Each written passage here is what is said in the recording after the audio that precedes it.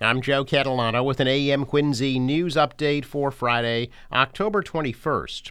Two people are already expressing an interest in running for the Quincy Ward 4 City Council seat that will be vacated when Brian Palmucci resigns to become a district court judge. Joel Bonaventura of Common Street and Matthew Lyons of Willard Street have established campaign committees in recent weeks. Palmucci will be stepping down after being appointed this week to be a district court judge. City Clerk Nicole Crispo says nomination papers will likely be available around November 1st. Candidates would be required to obtain signatures from 50 registered voters, and a preliminary election, if needed, would be held in mid-January, with the final in mid-February. The winner will serve out the remainder of Palmucci's term and could then run for the full two-year term in next fall's city election. Palmucci has served as Ward 4 councilor for 12 years. Early voting for the November 8th state election begins tomorrow. And here in Quincy, early voting will take place this weekend at City Hall from 8:30 to 2:30. Then next Monday through Friday at City Hall from 8:30 to 4:30. Next weekend at North Quincy High School from 8:30 to 2:30. And the following week at City Hall from 8:30 to 4:30. The last day to register to vote in the November 8th election is October 29th. Quincy City Hall will be open from 8:30 to 5 that day. A new 5-story, 46-unit apartment building will be going up at the corner of Furnace Brook Parkway and Copeland Street in Quincy. Planning Board approved the project proposed by Robert Beniers. The new building will replace Beacon Sporting Goods, which Beniers owns, and two houses. Parking would be on the first two floors of the new building. There would be 102 parking spaces. A Quincy man facing charges for having a loaded gun in his car. Police stopped 44-year-old Maurice Milligan for speeding on Quincy Shore Drive Wednesday and found a loaded .38 caliber handgun in the vehicle. Police say there was 1 round in the gun's chamber and 9 in the magazine. Police say Milligan does not have a license to carry a firearm and was driving without a valid driver's license. He faces charges in Quincy District Court. The enormous challenges at the MBTA fall squarely with the system's top managers, and it's up to the next Massachusetts governor to fix the situation, according to Senator Elizabeth Warren. Warren said a lack of accountability for top brass at the T and the Department of Public Utilities, which oversees T safety, is the biggest roadblock to improving the T. It's up to the next governor to change that, she said. In a Senate hearing in Boston last week, Warren and Senator Ed Markey took T officials to task, highlighting the agency's leadership and safety shortcomings. Warren said that the T is responsible for more than a third of all the light rail accidents and more than 90% of all personal injuries across the country.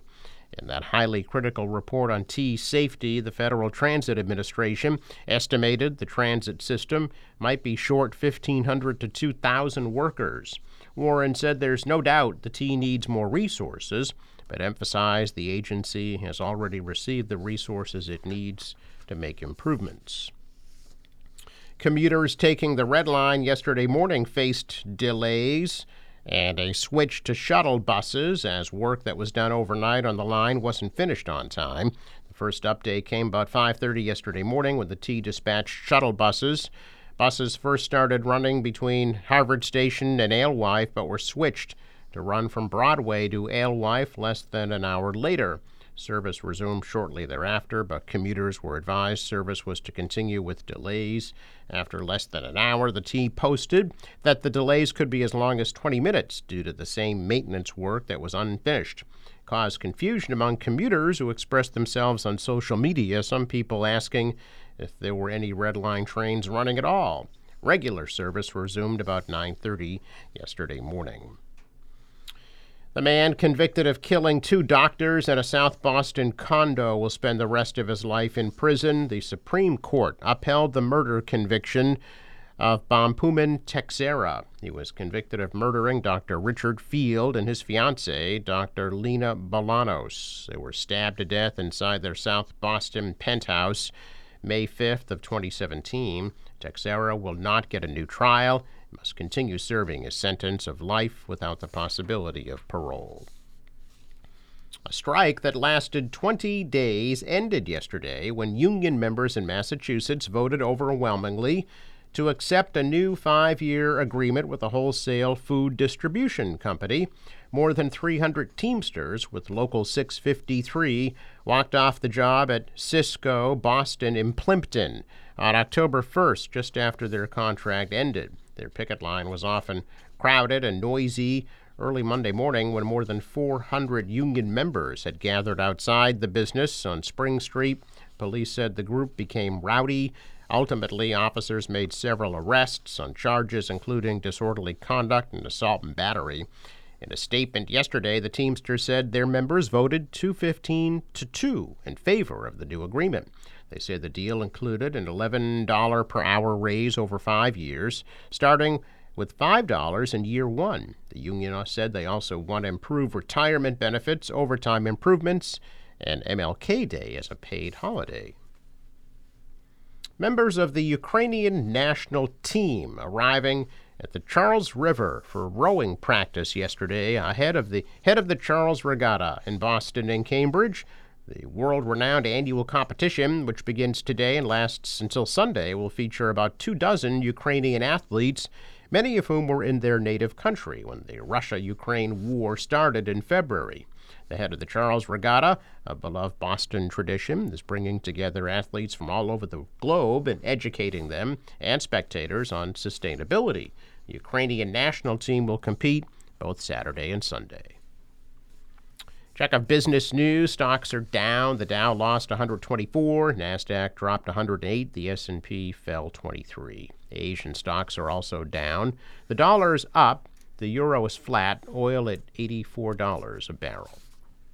Sports. Bruins beat the Ducks 2-1 in a shootout. They will host the Minnesota Wild tomorrow afternoon at 1 o'clock. The Celtics are in Miami tonight at 7:30. Forecast from the National Weather Service. Today, mostly sunny, high 62. For tonight, clear, low 37. Tomorrow, mostly sunny and a high of 69. Sunday, some afternoon rain, high of 62. Showers Monday, high 62. For the boater, waves about a foot and light southwest wind. High tide right after 9 a.m. Sunrise 7:03, set 5:52. I'm Joe Catalano with an AM Quincy news update for Friday, October 21st.